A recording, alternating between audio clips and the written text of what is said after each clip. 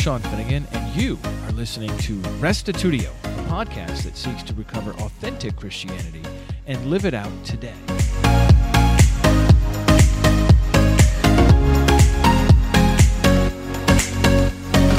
Do you struggle with evangelism? Do you feel like you should tell others about the gospel and yet you can't seem to find a way to do that? If so, then this episode is for you. Part of our aim here at Restitutio is not just exploring the Bible and church history and theology to recover authentic Christianity, but also figuring out how to live that faith today. This means we sometimes have practical episodes. In this presentation, you'll learn about hospitality evangelism. The idea is simple. Invite neighbors or coworkers over for dinner. Rosario Butterfield put it this way: make strangers neighbors and neighbors family. This presentation will not only give you some useful advice on how to be faithful to the Great Commission, but will also provide you with some comedic examples of what not to do. Here now is episode 510, Hospitality Evangelism.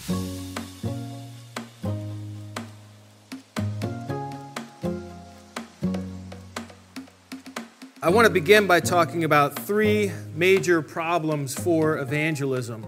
The problem of the privatization of religion, the problem of polarization, and the problem of isolation.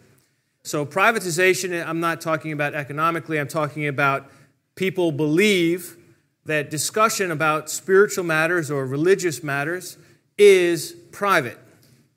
And so to ask somebody what, and I'm not saying this is right, it's just what it is, okay? So to ask many people today about their faith or about God or even about Jesus, they will feel immediately uncomfortable. Because it's like you just asked to go into their house, into their bedroom, and peek inside their closet. And they don't even know you. Or maybe they just know you a little bit. And so the amount of relational credibility you have to have with somebody before you talk about the big questions about God and stuff is much higher today than it was, say, 20 years ago, because of this idea that religious topics are private. Second of all, polarization. This is the idea that everyone gets painted with a broad brush. So if you are a Christian, therefore you're also homophobic. If you are a Christian, then you're also, and you can list off all the other things that people might think about you. You're sexist, you're racist, you're anti-gun, anti-environment, anti-choice, pro-poverty. And you can add to the list there, right? I'm not saying this is right. I'm just saying this is.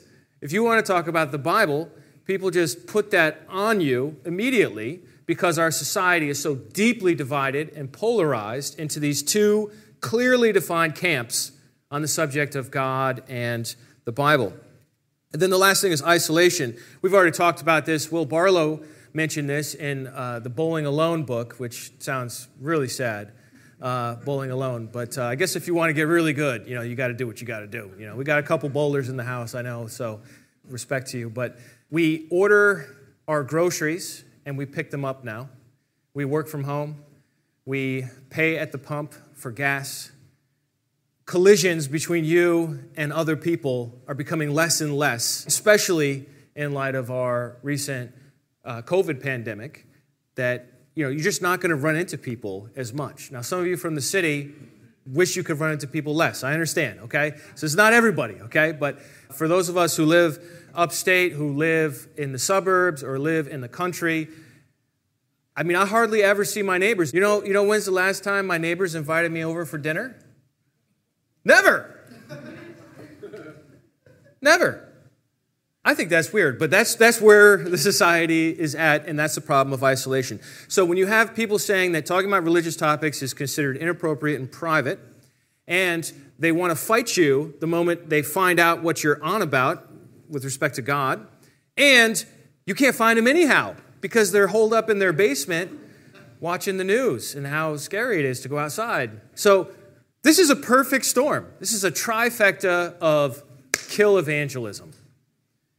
And there are probably some other reasons, too, why evangelism's hard. Maybe you lack confidence or you have your own issues. I'm not talking about your issues, okay? I'm talking about other people's issues. So the question is, how can we be faithful to the Great Commission in a privatized, polarized, isolated society? Should we just quit? Say, oh, Sean, it's just too hard. It's too hard. Well, did Jesus quit?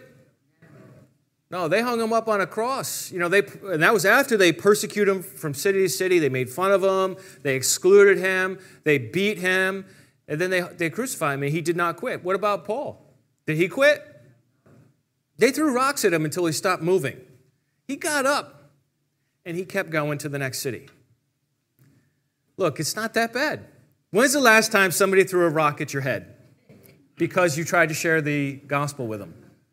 Now, look, if you're being a jerk and somebody throws a rock at your head, I'm not talking about that. You probably deserve that. But, comparatively to Jesus getting crucified and Paul getting stoned, it's not so bad.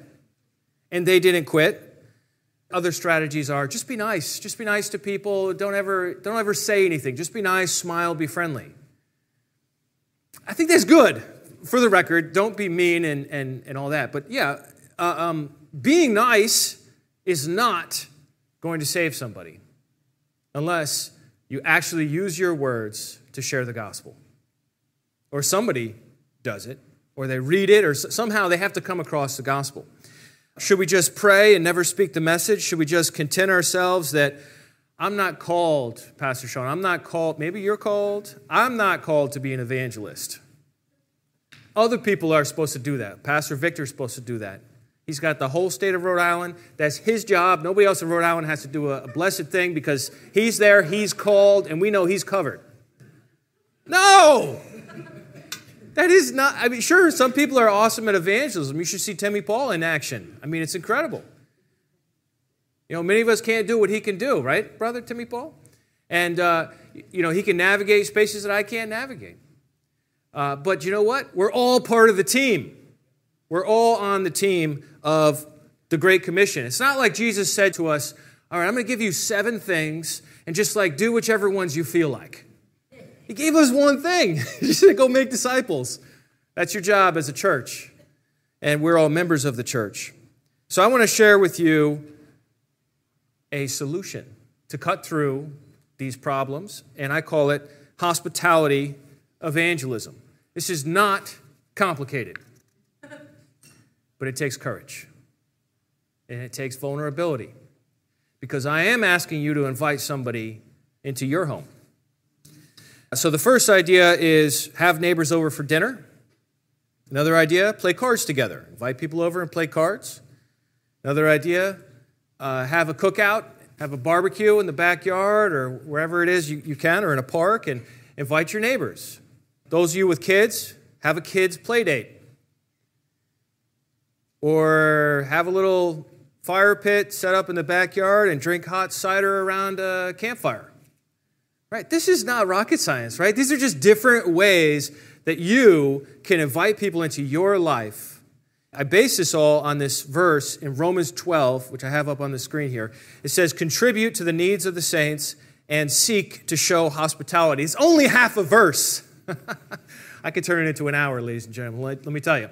It's only half a verse, but it's so powerful. In order to show you how powerful it is, we've got to go a little Greek here, just a little bit. So the Greek word for hospitality is philoxenia.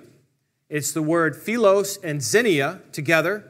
And the word philos is like Philadelphia. It means love. And then xenos is like xenophobia, fear of strangers, right? So xenos is this word that means stranger. Hospitality means stranger love.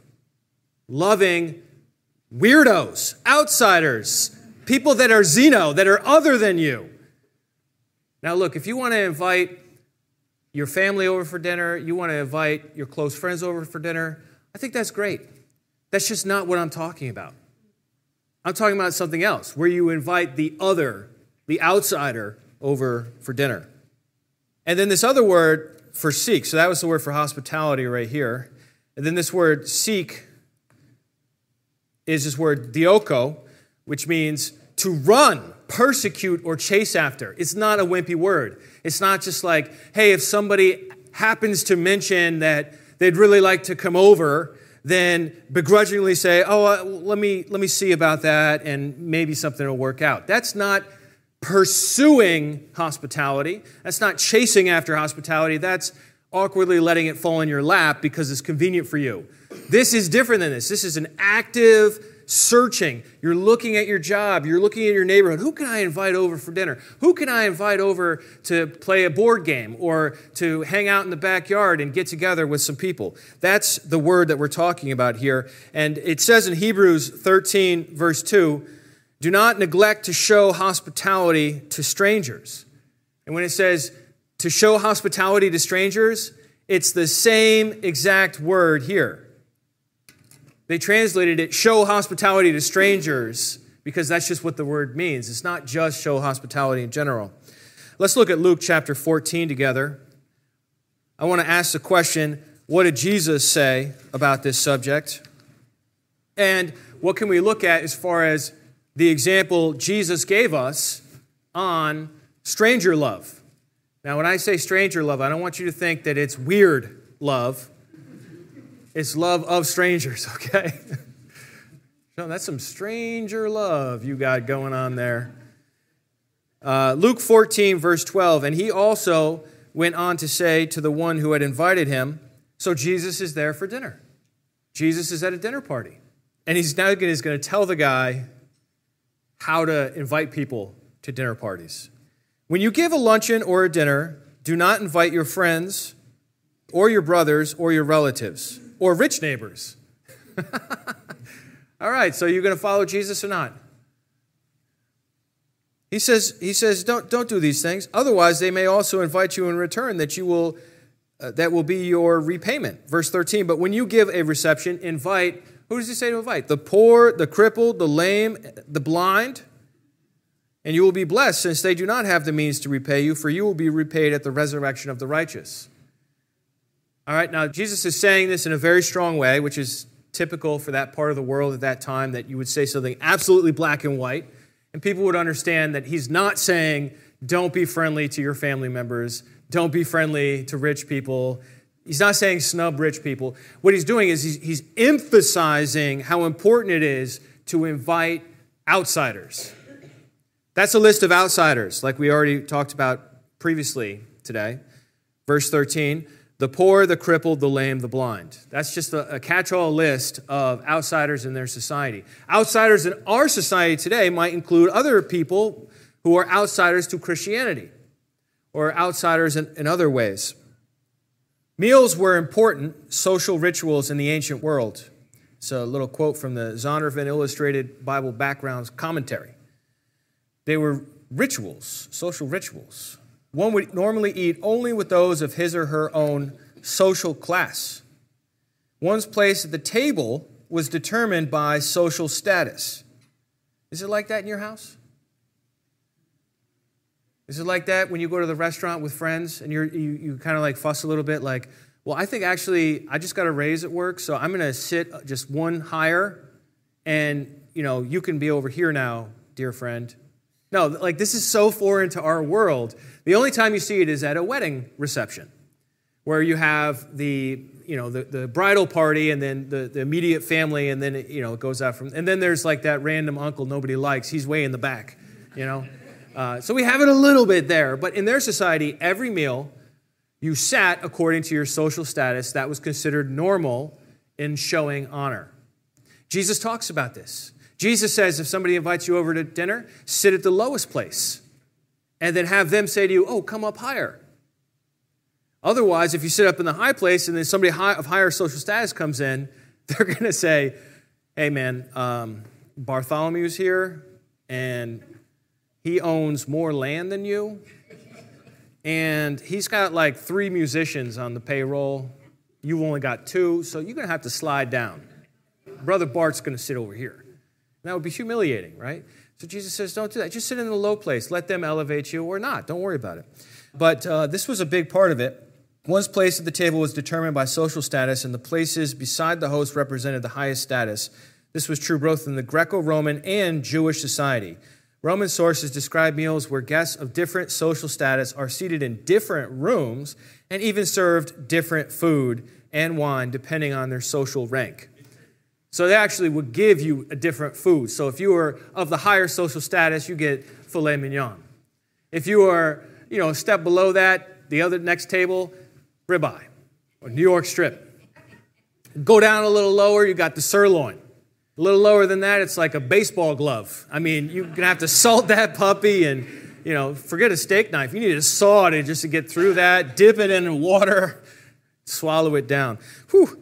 So that's the way their world worked. Now think about, once again, what Jesus said. What Jesus said was invite low-status people when you have a dinner. Isn't that interesting? Jesus is very self-consciously bucking against all the social norms of his society that say, oh, you should invite somebody that's roughly your equal over for dinner, and then you should get reciprocity. They should invite you over for dinner, and then you should benefit from that relationship, and you should have this wonderful back and forth. Jesus is saying, no, that's you're doing it wrong. Invite the weirdos, the disabled, the outcast, the sinner, the tax collector, the person that owes money. Invite those people over. I mean, that's radical in his world. Let's look at another scripture that talks about this. Luke 15, verse 1. Now the tax collectors and sinners were all drawing near to hear him. And the Pharisees and scribes grumbled, saying, "This man receives sinners and eats with them." So this is the setup for the triple parable, lost sheep, lost coin, lost son, also known as the prodigal son. This is the setup for those three parables. The setup is Jesus is spending time with sinners and he's eating with them. Let me ask you a question. When's the last time you had a sinner over for dinner? When's the last time you had a sinner dinner? Whoa, I thought we were supposed to be separate. We're called saints. We're supposed to be holy. Yeah, don't sin with them. But if you don't have sinners over for dinner or invite to other things that you do, then how are you ever going to reach them? And Jesus did that, and Jesus was criticized by who? The religious people. The religious people said, Jesus, you're doing it wrong. Here's the Son of God, the Messiah, literally never sinned. And they're saying to him, you're doing it wrong. Let him tell us we're doing it wrong too. I don't care. I want to be with Jesus. I want to do it the way Jesus did it so that I can be faithful to him and I can be obedient to that great commission, go and make disciples.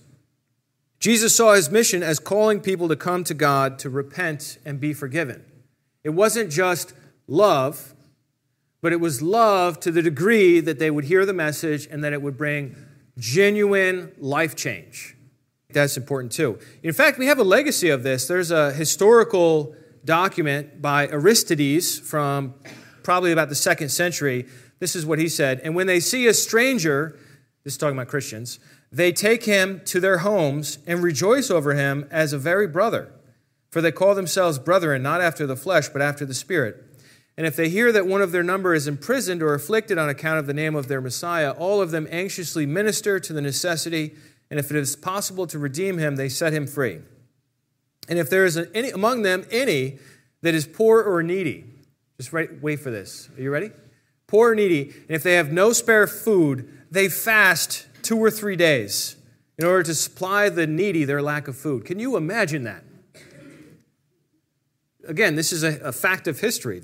You could say it's right or it's wrong, but this is what our people did. This was what we were known for, is treating strangers like family. Looking at somebody and saying, you're poor, you don't have any food, come over to my house, and I only have enough food for me and my family, and then me saying, we're not going to eat for 2 days so that we'll have enough food to share. That's awesome.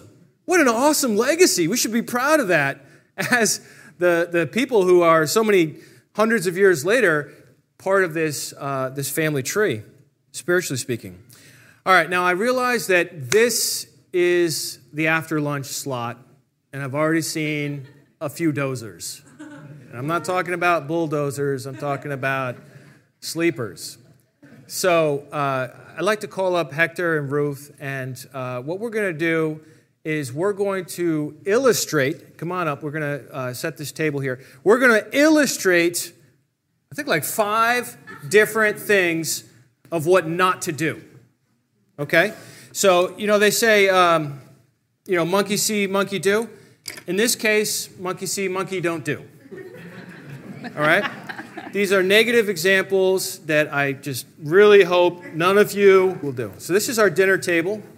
So we're going to simulate hospitality evangelism. Are you ready? Ready. Don't try this at home. Hector, how are you today? I'm doing good. How are you? I'm great. Thank God and the Lord Jesus Christ who died for my sins. I couldn't be better. Why don't we pray? Oh, should we pray? I think we should pray. Okay, let's pray. Jesus stood when he prayed. Lord God Almighty, we are not worthy to eat of these, for we are but maggots. Amen. Who deserve your wrath, and yet you gave your Son for us. Yes, Lord. Hallelujah! Amen. Amen.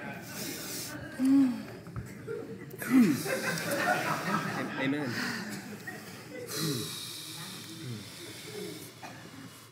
Bathroom. This is delicious. It's not as delicious as Jesus. He said to eat his flesh and drink his blood. That's right. I think that would be a good meal, wouldn't you say? Yes. I just got to use the restroom. You got to use the restroom? It's just down there in the hall there. All right, that's the end of scenario 1. Come on back.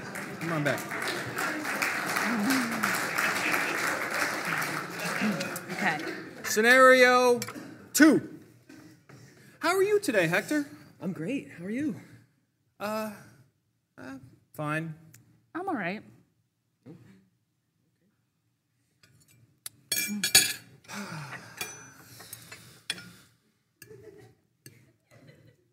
So, hey, Ruth, I noticed that you had a Bible verse hanging on the wall there. What's that about? Oh, I don't even know what it says. I think my father-in-law gave it to us.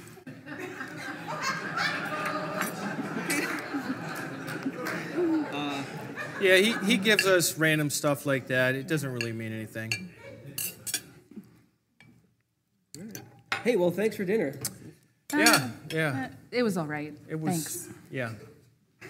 All right. God bless. Have a good night.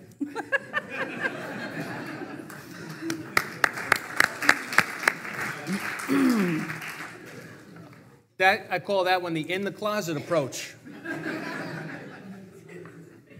It's another way so over the top, in the closet, those are 2 ditches. Don't fall in either one when you're on the road. All right, number 3. You ready? Yeah. Okay. How are you today? I'm fine. How are you? Yeah, I'm pretty good. I'm well. Okay. Yeah, let's eat.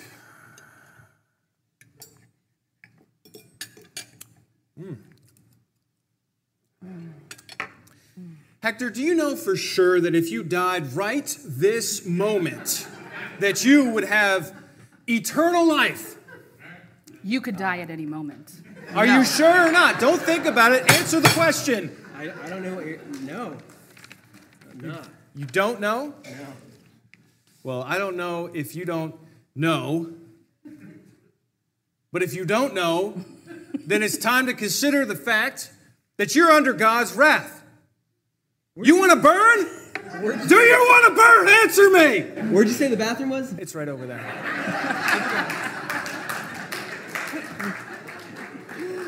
Don't do that. All right. Scenario number 4. This is my favorite one. How are you doing today, Hector? So glad you made it for dinner. Yeah, I'm doing great. Thank you for inviting me. Oh, you're welcome. How you guys doing? Fine, I guess. What's up? It's just those damn Democrats. They're so full of woke libtards. What a bunch of pandering socialistic bullies. Yeah, those Democrat baby killers, there's just nothing worse than a Democrat. Wouldn't you say? You're right. Yeah. Yeah. I don't know if you guys knew this before inviting me, but yeah, I vote Democrat. What? All those Democrats should go to Canada. That's where they belong. Listen, I vote Democrat. I'm not a baby killer, and I'm not about to eat with a bunch of racist Republicans. Well, then you should get out of our house. Yeah, we don't want you either. God bless. That's good.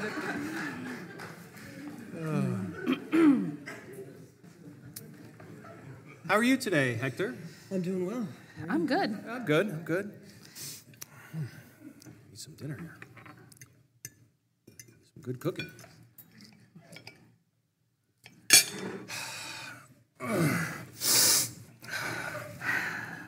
You guys all right? You look a little stressed. Oh, I mean, I am so frustrated. These damn kids.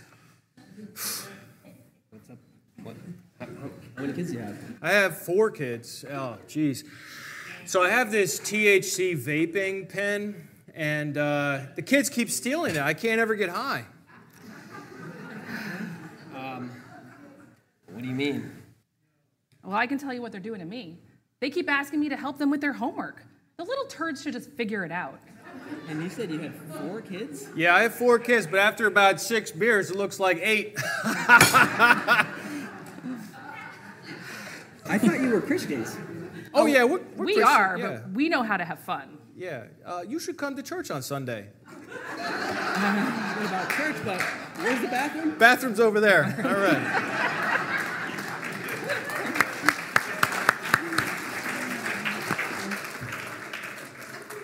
All right, so those are some examples of what not to do. I'd like to lean a little bit on Rosaria Butterfield. Some of you have heard her story. We had that green book we were giving away. That's by Rosaria Butterfield. Just an epic Christian evangelist, really the most powerful evangelist that I've seen in this arena of hospitality evangelism. She was an English professor at Syracuse University, a tenured English professor, had everything with her life in order. She was a lesbian. She had a live-in girlfriend. She was a dog rescuer for golden retrievers.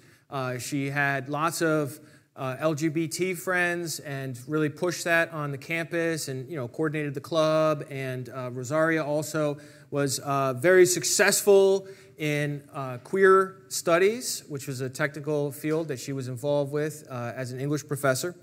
Just could not stand Christians. She said she decided to go on a campaign against stupid. And that was us, the stupid. So Promise Keepers had come through town, and she was writing as a feminist how horrible it is. These men are gathering in their numbers and doing all this weird Christian stuff together. And she wrote an article in the local paper. She got a lot of feedback, a lot of positive feedback, people cheering her on, a lot of negative feedback, hate mail. And then one piece of feedback she couldn't figure out what to do with, because it wasn't cheering her on or telling her she's going to hell. It was sort of like, hey, I'd love to talk. It was from this pastor named Ken. And so she couldn't figure out which pile to put it in, so she called him. She said, I'll call him, and then I'll either put it over here or I'll throw it out. And so she called him, and he invited her to dinner. What a weird thing. I mean, this is a conservative, Bible-believing, from the Presbyterian denomination, pastor, and he invited her over for dinner. So she comes over for dinner, and she's nervous. People are nervous. She's nervous, and she shows up with her pickup truck with the pro-choice sticker and her butch haircut, and she walks up to the front door, and they welcome her in. Ken and Floy, his wife, an older Christian pastor and his wife couple, and they welcome her in, and they sit there, and they have a nice dinner together. And you know what? They don't talk about their disagreements. They don't push Christianity on her. They just show her love, because the setup was she already knew where they were coming from. So that was clear. But you know what he did? He prayed. He didn't do the fancy prayer like you saw a few minutes ago. That's the deluxe prayer, right? He just did a simple basic prayer for the food. And then after that, it was just, how you doing? And he really seemed to want to know her. He seemed really interested in her world. And this is what she writes about herself at that time. She says, I believed at this time that God was dead, and that if he was ever alive, the fact of poverty, violence, racism, sexism, homophobia, and war was proof he didn't care about his creation. I believe that religion was, as Marx wrote, the opiate of the masses, an imperialist social construct made to soothe the existential angst of the intellectually impaired. That's you. So that's where she's coming from. And then she comes to dinner. And this is what she writes about the dinner. She says, Ken and Floyd did something at the meal that has a long Christian history, but has been functionally lost in too many Christian homes. Ken and Floyd invited the stranger in. Look at that. I mean, she's different, right? She's Zeno. She doesn't believe in their politics and their God and their lifestyle. That's what we're talking about. Not to scapegoat me, but to listen, to learn, and to dialogue. Ken and Floyd have a vulnerable and transparent faith. We didn't debate worldview. He talked about our personal truth and about what made us tick. Ken and Floyd didn't identify with me.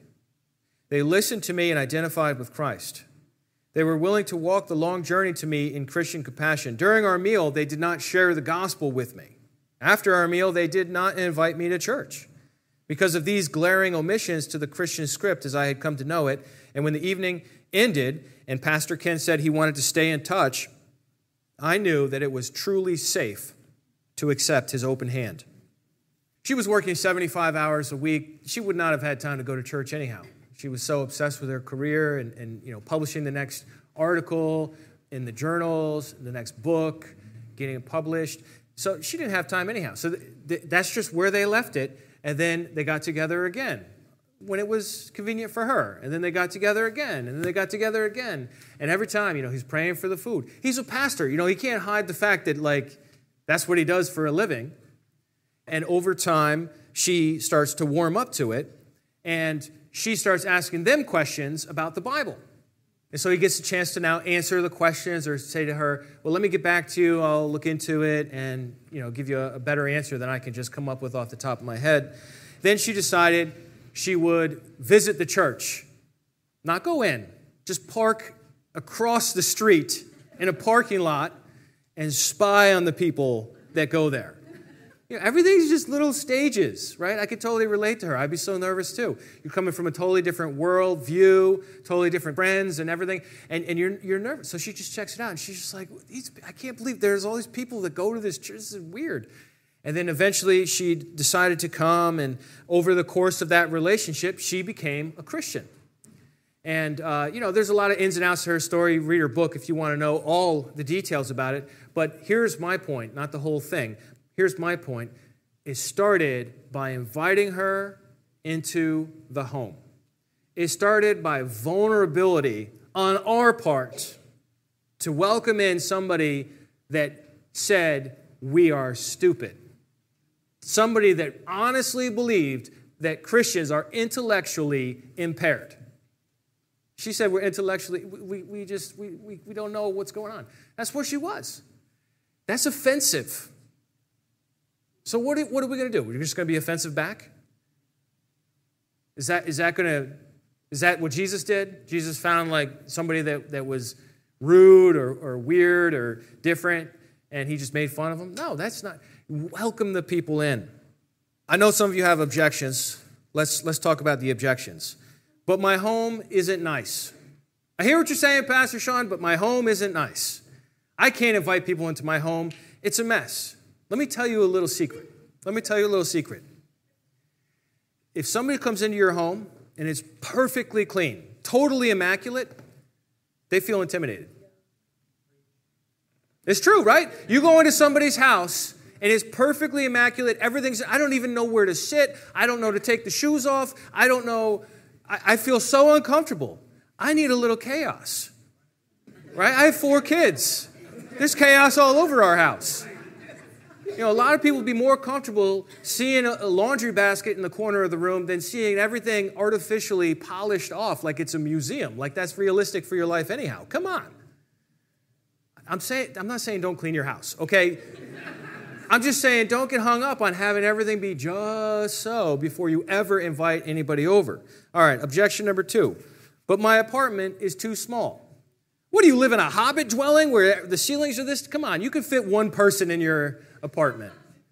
I'm not talking about inviting over everybody at work all at the same time. Just invite over one person, right? How much space extra did Hector take up here? Right? It's not that small. What about your kitchen is a mess? Well, then clean your kitchen. But Sean, I can't cook. Well, neither can I. So order food in, or learn how to use a grill, or make them Hot Pockets. I don't care. How hysterical would it be to invite somebody over and just use the microwave for all the food? These days, just Grubhub it, DoorDash it, just get the food there. It's not about being some culinary expert. It's about having someone in your home so that you can listen and so you can build credibility, so that you can have the important conversations. But Sean, strangers are dangerous. Everybody knows that, right? Don't talk to strangers. Isn't that how many of us were raised? Stranger danger. Whoa. Look, that was for you when you were about 4, 6 years old. I think you're okay now. We need to get over that one, right? Strangers are not all dangerous, right? Surely there are some dangerous people out there.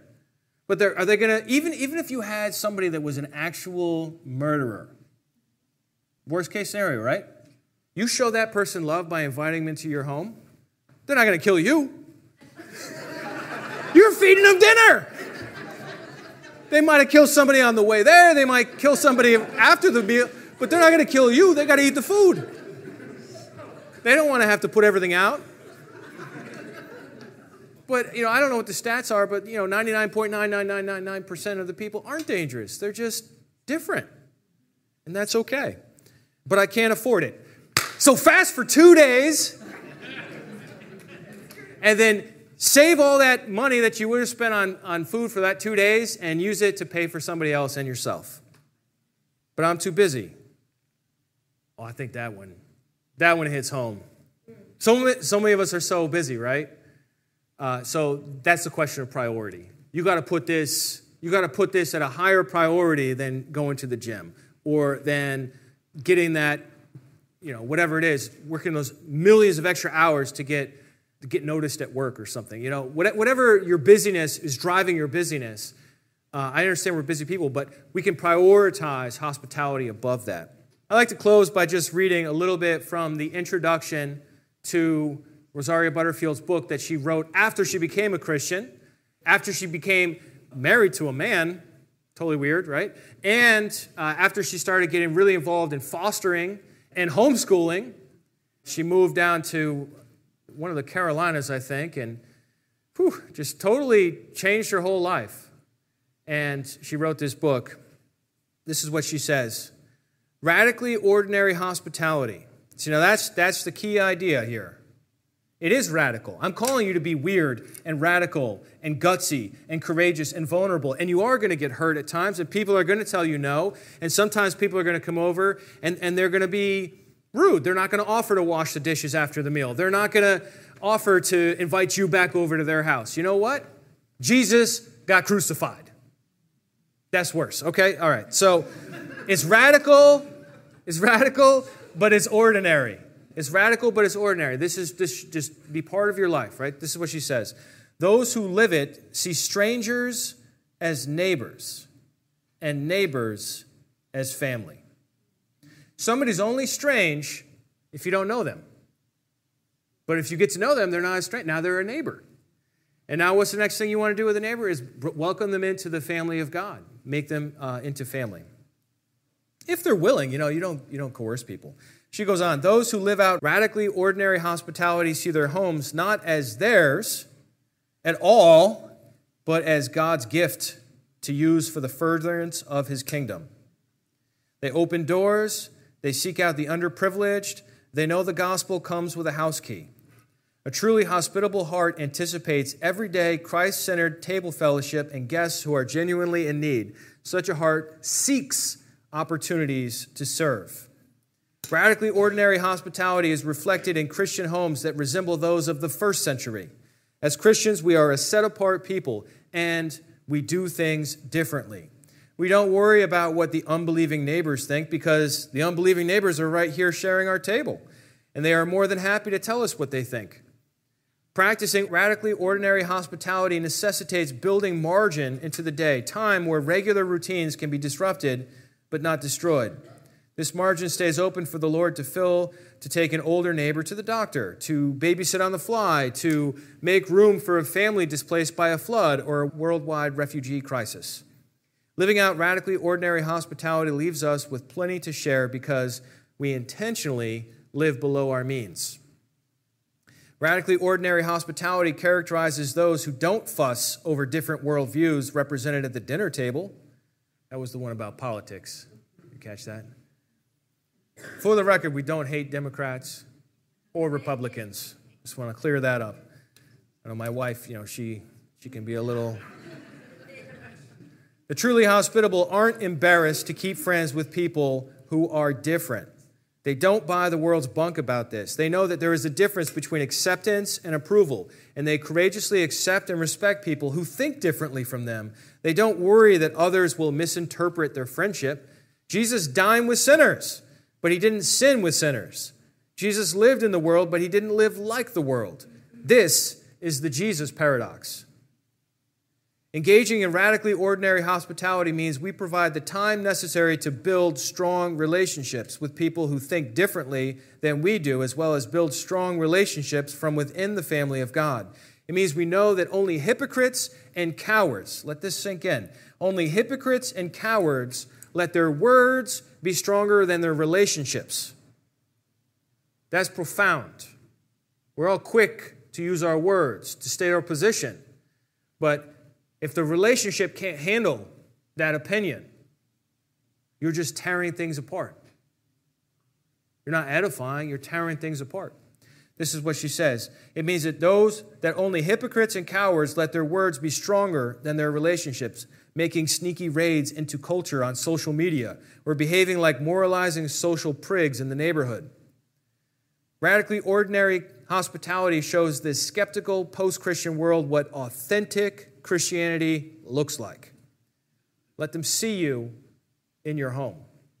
Radically ordinary hospitality gives evidence of faith in Jesus' power to save. It doesn't get dug in over politics or culture or someone's stance on current events. It knows what conversion means. Look, if somebody's an unbeliever, if somebody's a non-Christian, if somebody doesn't like Jesus, would we expect them to agree with us on other issues? That would be weird. I mean, it does happen from time to time, but it's just like, wow, you have all different presuppositions to start with, and you happen to agree with my conclusions about this over here. No.